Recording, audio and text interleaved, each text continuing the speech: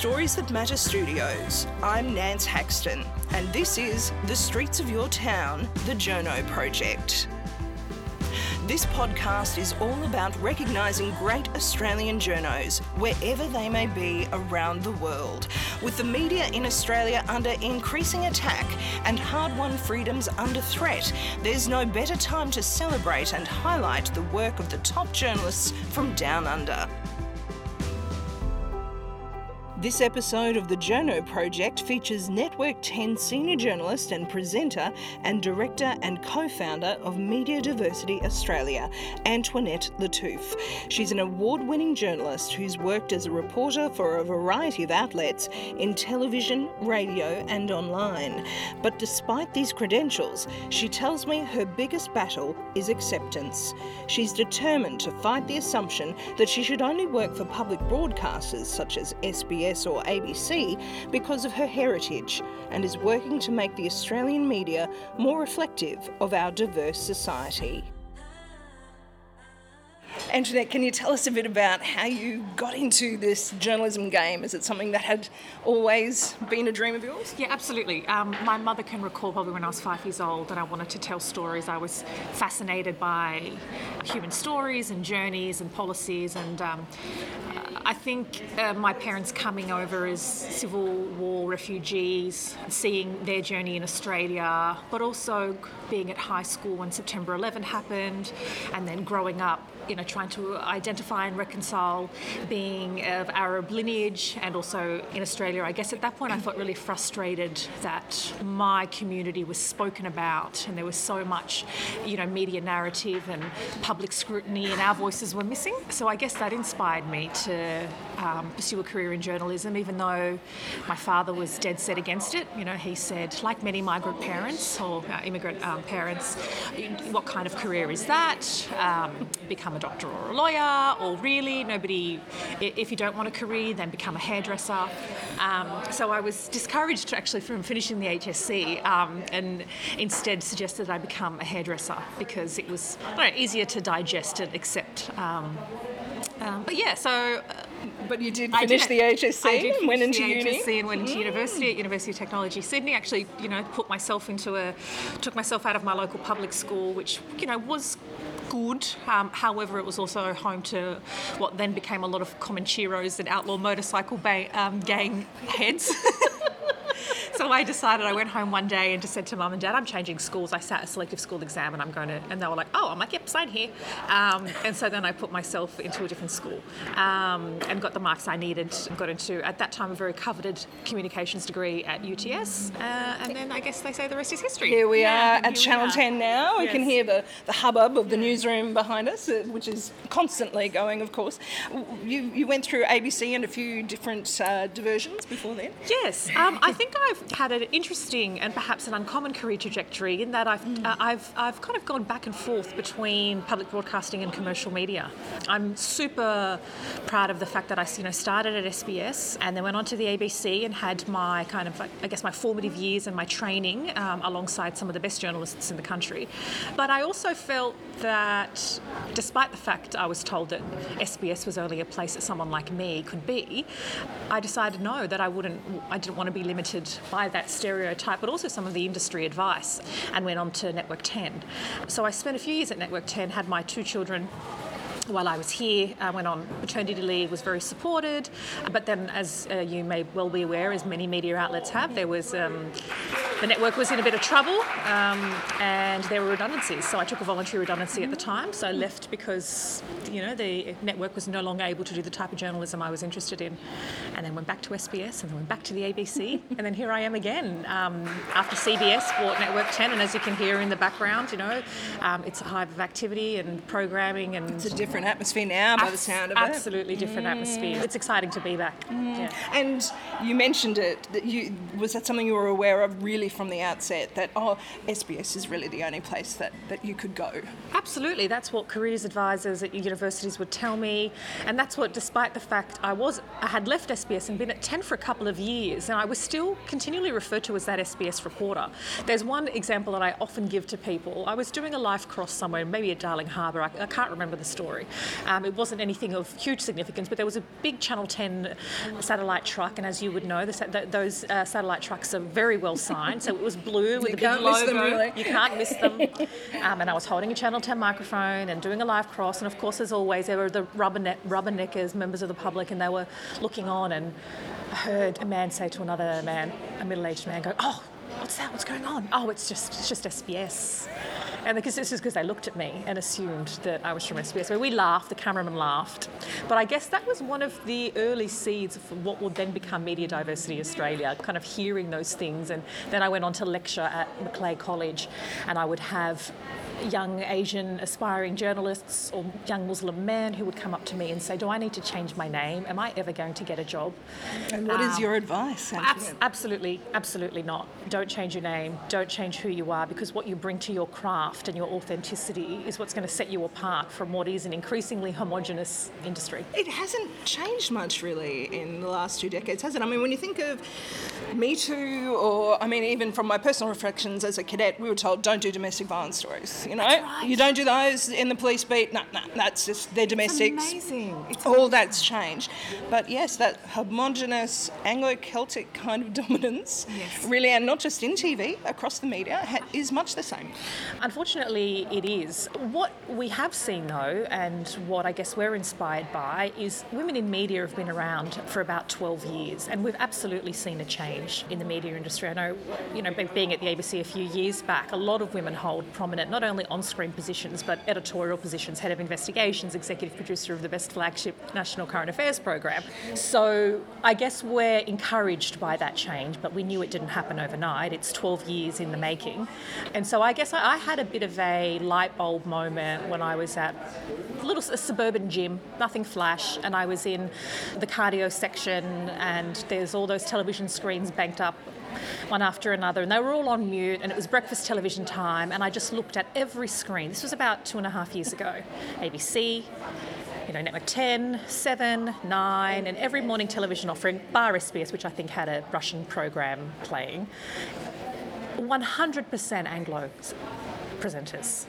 And I looked around at the gym, and I just thought, well, that's not even this cardio room. That's not reflective of this cardio room, let alone the rest of the nation. Yeah, that was kind of my moment where I thought, okay, this is just not, that's not okay. This is what Australia wakes up to. People say, oh, why are you so focused on television? Well, we're not, and we know that news consumption is happening increasingly digitally and on our smartphones, but it's emblematic and it signifies a much broader problem. Well, what is the cost of that, do you think? So many. Where do I start? The cost is, I think, journalism in the industry, as we know, has faced unprecedented disruption over the past decade. So it's not resourced in a way that it used to be.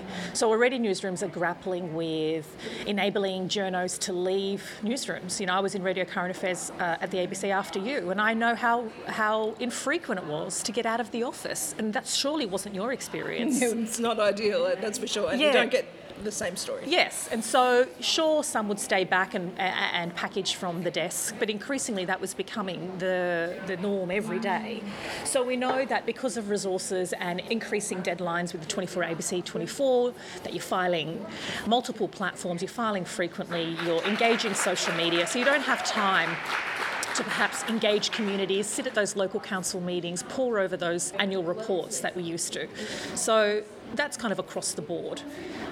Then another problem is in story selection. So when you have people who are generally of a similar background, geographically, education-wise, socioeconomically, quite often or not, they have similar thinking and similar contacts in their phone. So when you're at an editorial meeting, and again, at an editorial meeting when West Connects was first approved, a lot of the people at the meeting at the time were like, oh, but this is going to be terrible for, and then there's this protest at Newtown, and what about Haberfield house prices? And I remember thinking, well, I live in Marylands, and I've spent my life on the M4, and for people like me and the 1 in 10 Australians that live in Western Sydney, infrastructure and change to our ability to connect to the CBD is going is really going to shift things for us. And that was a really tiny example of how... It's like there's this silent group of people that aren't given that voice in the media. Yeah, and it can be as simple as going, well, no, actually, I think that's a really good idea, and if it's going to half my commute time daily, then I don't really care if Newtown house prices take a 10% hit. You know, and not to say that their grievances aren't warranted, but if everybody's grievances in an editorial meeting are the same, mirrored on the same life experiences and same connections, and that's problematic because we're out of touch with the greater Australian public. What we've seen in the US and the UK, and now, you know, arguably with our recent election outcome, you know, the pollsters got it wrong, the commentators got it wrong, and I'd argue how out of touch is the media with how people are feeling with, you know, during the same-sex marriage plebiscite, I was at the ABC and I grew up in quite a conservative community, culturally and religiously conservative community. So my weekends were spent where I grew up and between my area in Western Sydney and my husband's area in southwestern Sydney, and all barbecue debates. People were staunchly against same-sex marriage for various reasons. You know, we'd have these really feisty debates, and so I had a pretty good sense that there was going to be pockets of the community that were strongly against it. And then, surprise, surprise, when the results came out, those two LGA were the highest no voters in the country. That's not to say that their vote is representative of the rest of the country, but when we come to covering that or to understanding that and not demonising that or ridiculing that, because when people feel that their concerns, political, religious, freedom of speech, or even similarly with Israel Folau, I think that's when fringe politics starts to get really appealing. A relative of mine posted on Good Friday that Pauline Hanson was spent Good Friday Mass at Our Lady of Lebanon Church, which is the largest Lebanese Catholic Maronite church in the country. I mean, this is a woman who has built a career of being racist, xenophobic policies, and she was embraced and hugged and supported. And I thought, well, there's a disconnect here. She's reaching these people who feel that be it their religious ideals, their conservatism, whatever their concerns are, aren't being mirrored by mainstream politics or aren't heard and canvassed by mainstream media. I saw that. It was just kind of like a Snapchat or an Instagram video, and I had to rewind, and I thought, how is she being embraced? How is a woman who has built a career on telling us that, you know, immigrants don't belong in this country being embraced by an entire community of immigrants and refugees? I was dumbfounded. I suppose it does show really a newsroom is just a microcosm of the rest of society, and if you're not represented there, and because it's really like a filtered down approach, and you've got your chief of staff or your editor at the top, and you're pushing your story to try and get through all these different filters, and if you don't have that representation all the way up to the top, it's going to be reflected. Yes, and people, community groups or, call it a silent majority, are going to look elsewhere. They're going to, all of a sudden, fringe commentators on the right or the left seem really appealing. All of a sudden, people like Pauline Hanson and their policies don't seem so outlandish. And I think that's a real danger. I think that's really dangerous. It links in a bit with the media raids, doesn't it? Do you think that people, I don't know, how do we restore that faith that people have in the media in Australia and the importance of it to our democracy? I think that's two-pronged. I think Waleed Ali hit the nail on the head when he, in an editorial, said how much are members of the public worried about this. I know all my journos, and on Twitter we're all talking about it, but again, journalists and people who are relying too much on Twitter sentiment, the types of 20% of Australians are on Twitter. It's a bit of an echo chamber, and it's not reflective of how the broader public feels. So we might be enraged, and my tweet might go viral, but that's just amongst like-minded people in the same industry. So I don't think the concern is mirrored across just the general public. It's at the same time that I think there is a bit of a dislocation and distrust in mainstream media, either because people aren't feeling reflected and represented, but also because I don't think the media is held to account enough. I think there can be really, divisive, inflammatory, unfair, completely inaccurate reporting that largely goes unscathed. Be it the Press Council or ACMA's limited power, there's a bit of a sense that you can say and do whatever you want with little recourse. And so I think it's difficult for the greater sort of Australian public to feel an enormous sympathy with the media that it doesn't feel is reflected or held accountable for some of the pretty crappy things it does. I want to reflect a bit on the stories that you've done, of course, Antoinette. You're an award-winning journalist in your own right. Quite a few, I noticed, United Nations Media Peace Awards, which are amazing. Can you tell us a bit about those stories? And I think people are fascinated by how do we find these stories? Did they evolve? Was it your gut instinct, your contacts? Interestingly, often when you go to those award ceremonies, it's the SBS and the ABC who dominate the categories. But most of my awards or finalists was my time at Network 10. I really felt that those sort of SBS type stories, and then I put that in inverted commas, can be done to have commercial appeal. And so one was about forced marriage in Western Sydney amongst different community groups, and that was out of my connections and growing up there and knowing people. And I just think that those stories that are sometimes seemed deemed too worthy. I mean, I had at the time a very good chief of staff who I'd go, I think I've got this really good story. He's like, Antoinette, we're not SBS. I'm like, no, I know we're not SBS. So it can be done in an engaging, fast-paced, whatever style that we need, but these stories are important. And so, that was one story I did. And that just took time and also being allowed the time to develop those networks. It's really difficult when I feel you want to do those investigative stories in a news or current affairs outlet, not in a longer form program, like a Four Corners. It's often your own time, and you're spending your own time, you're developing relationships, because I still had to file almost every day. And that's the difficulty. And you were doing that, the background research, and on top of that. Yeah, and I remember at the time when one of the young women who was in a forced marriage was ready to talk. I was at a family wake or something, and I got a call by a social worker saying, she's ready, can you come and meet us? We're in Fairfield. And I was actually at my mum's house in Marylands, which is not far away. And I'm like, Mum, I have to leave.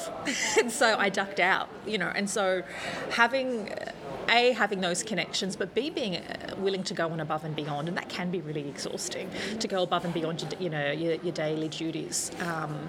But then subsequently there were many more stories that surfaced about forced marriage, and then there was government action, legislation change, and I'm not saying it was a direct result but out it of all my contributes, doesn't to it? the national discussion, to policy leaders realising this isn't something that just happens in the Middle East or in Asia or in a faraway land. This is happening under our noses and we don't realise it.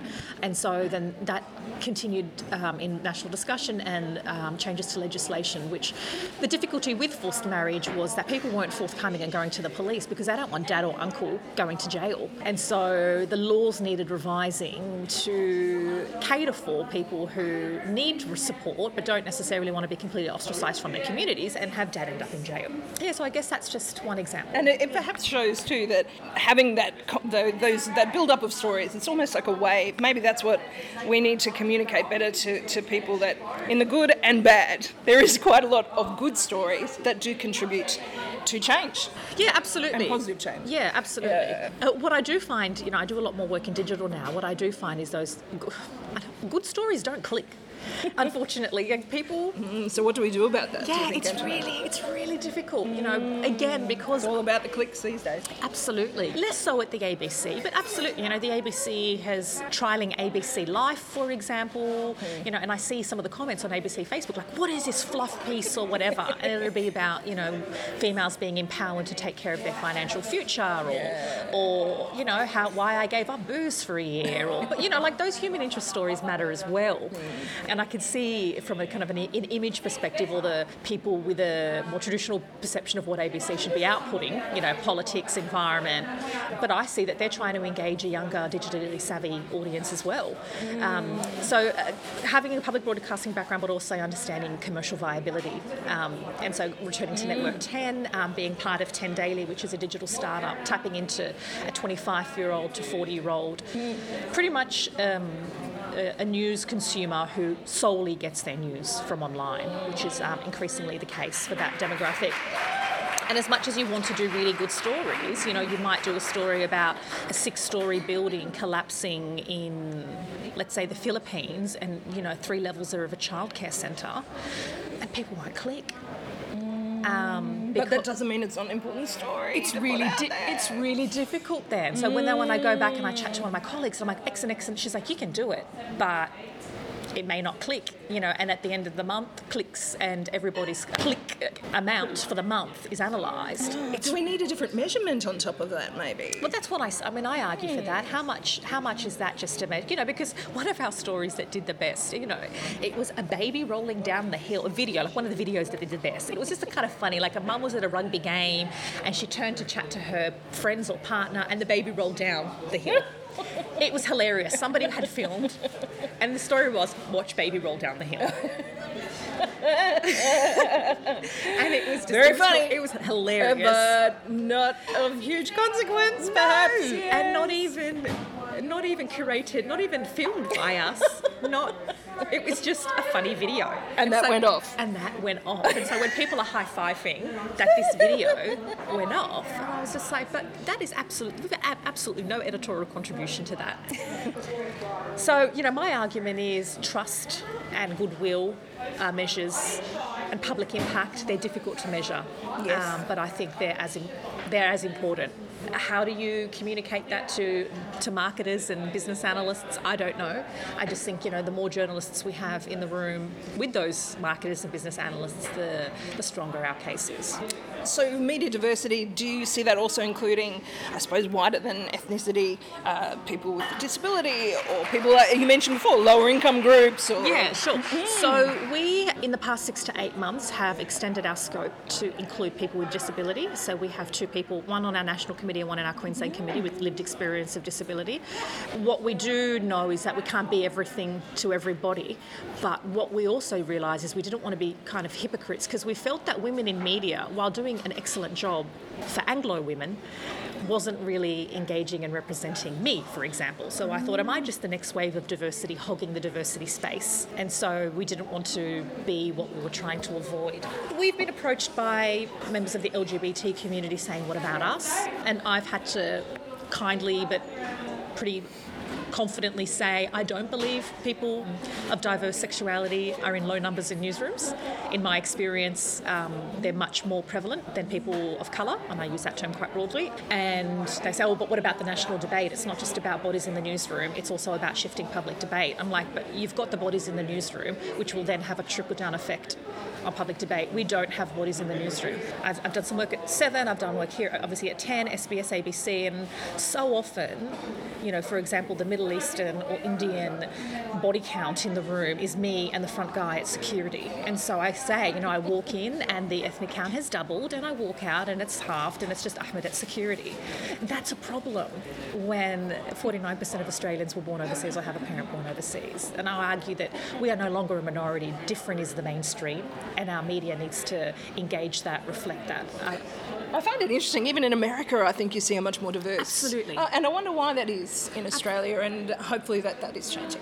Well, we don't know what it is, but we're hoping to come to some of those answers. So You're doing some research? We are. That's wonderful. So we've partnered with Deakin University in Melbourne, Macquarie University, Sydney University, with Tim Sookpamasan, the former Race Discrimination Commissioner, and Western Sydney University, as well as MEAA. We've got some funding from MEAA and Google News Lab. And we are doing a diversity audit of news and current affairs television.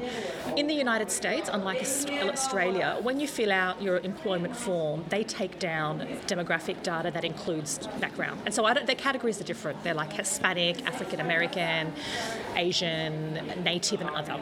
Their ethnic groups are different to Australia. So each network already has that data, be it a bank or a broadcaster. We don't have that data. ABC is the only organisation that is legally obliged to collect that data, and even so, on last count, I think 12% of ABC's program content makers were diverse. So even our public broadcaster is lagging behind. And I would argue that very little people in editorial decision-making positions is diverse. So we see ABC News 24 on the veneer, we're seeing more different faces, but we know that the buck stops with the middle management, the EP who makes and breaks careers, who decides on stories, the news director. They're still not filled by people with diverse backgrounds. So in doing this research, we will audit free-to-air news and current affairs program from your sunrises right through to your Q&As. We'll do we're doing a 2-week slice in June, and we will compare that demographic data that we collect. So any on-screen person, so presenter, reporter, but there'll also be interviews with senior editorial leaders around the country, because we know that the front-facing is just one aspect of it. Then this will be compared to data that's available in the US, some but limited data is available in the UK, and then our academics will draw on international comparisons to see how and why we're lagging behind, what they're doing that we could possibly be adapting. I think unless we have that data, people, I think, anecdotally know and understand, but I think once people have those hard figures, it's going to be difficult to... Hard to argue with but also difficult to measure progress. You know, we know in the 2.5 years since we formed, there has been change, small change, but there's been change. We've helped some major outlets appoint diverse people in prominent positions. Again, all of this work is done, you know, quietly and behind the scenes. So we're certainly seeing, you know, we're often approached by outlets saying, we want diverse candidates for this position, can you help us? So we're certainly seeing more of a willingness, but we know that change takes time, but this data is going to be really important in, say, repeating it in 5 years to see where we're at then. Hopefully we can catch up then and see how much progress has been made. It sounds like you've got a few battles on your hands here, we do. Antoinette, between that and the Journalism is Not a Crime campaign, which you're involved in as well. So, and then finding your stories on top of that. Yes. It never stops, does it? Yes, it does. Is it a bit of a 24-hour calling, the journalism game? For those drawn to it, and you can probably echo my sentiments, it's something that you do journalism because you're passionate. I think it's a personality type, not a career. It's a lifestyle, and I absolutely love it. The other battle that we have, interestingly, is dealing with reticence among some ethnic communities to encourage and support their families to pursue careers in journalism. So it's at the beginning as well. Yeah. So particularly at a time where it's well known that the industry is in a bit of a state of turmoil. It's, arguably under attack within its business model and under attack by government legislation. And so then you have these, either refugees or first-generation migrants wanting to study this, and parents going, I don't know about this. I don't know if you're going to get a job. The other side is we've seen diverse commentators be absolutely lynched should they say something wrong, and trolled. There is data that collected and some research by Women in Media and MEAA which showed that women of colour, or women generally, and then women of colour, get trolled the worst on social media. Have you found that yourself? I have. That must be very difficult to do. It is, especially because I have young children, and when there's threats towards young children, I had to engage 10 security management recently because I just kept getting harassed by someone simply because of my ethnic background, not because of a story I did, but simply because he believed, and it's a problem when he's echoing our immigration minister's sentiments that Lebanese people shouldn't have been allowed in the country, and it was a mistake to allow those wave of refugees, which my parents were a part of in the 70s. So he just was like, because I don't like your type, I'm just going to harass you on a daily basis. Not because he disagreed with the story, not because I wronged him and misrepresented him in my coverage, simply because of who I was. We've seen, people on Q&A. We've seen people from the Muslim community who were lynched should they say something. The scope for failure or to step out of line is much, much more narrow, and the backlash is fiercer. So, sometimes people say, why would I want to be fed to the wolves? Why would I put myself in that position? Because it stops you from using those tools of the trade. I mean, Twitter, yes, it is an echo chamber, but this is where journos do a lot of their work and find their stories, and it's trying to cut you off from that. Yeah, and scare you off or break you down, break your spirit down. So then there's, we're often having, some of the work we do is just supporting young diverse journos who are like, I can't cope with the backlash, I can't cope with the vitriol, I can't cope, my family can't cope seeing me cry anymore, they're telling me I told you so. And so maintaining that support network, it's been really important. Yeah, it's been really important. So there's a battle on a few fronts, but I think the public impact is the greater good, and so that's what we keep pushing for. Well, to wrap up, Antoinette, thank you so much for joining us on Streets of Your Town, the Journo Project. Really appreciate your time today on our podcast. What would you say to young journos, young budding journos who are contemplating this career at that cusp, like you're talking about, parents maybe thinking actively saying to them, this is not a great idea, what would you say to them at that point? I would say that I would have made a terrible hairdresser, and I'm very glad I didn't listen to my father, and that every day I wake up loving my job, feeling that I'm contributing to public debate, that you have an important role in democracy, and that without our voices and without diverse voices, I think, broader Australia suffers from it. So, and it's a privilege. It's a real privilege to be a journalist, and I think it's a real privilege to be a face and a voice for your community, be that geographic or cultural. And I think unless we have those different voices, those communities are going to suffer. Thank you so much again, Antoinette Lattouf. Really appreciate it. Thanks for the chat. That was Antoinette Lattouf, Senior Journalist and Presenter for Network 10 and Director and Co-Founder of Media Diversity Australia.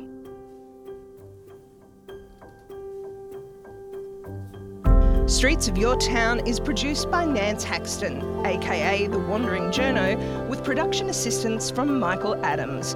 That's it for this episode. I'm Nance Haxton. Stay up to date with the latest episode of Streets of Your Town by subscribing on your podcast app, on iTunes or SoundCloud. See you next time.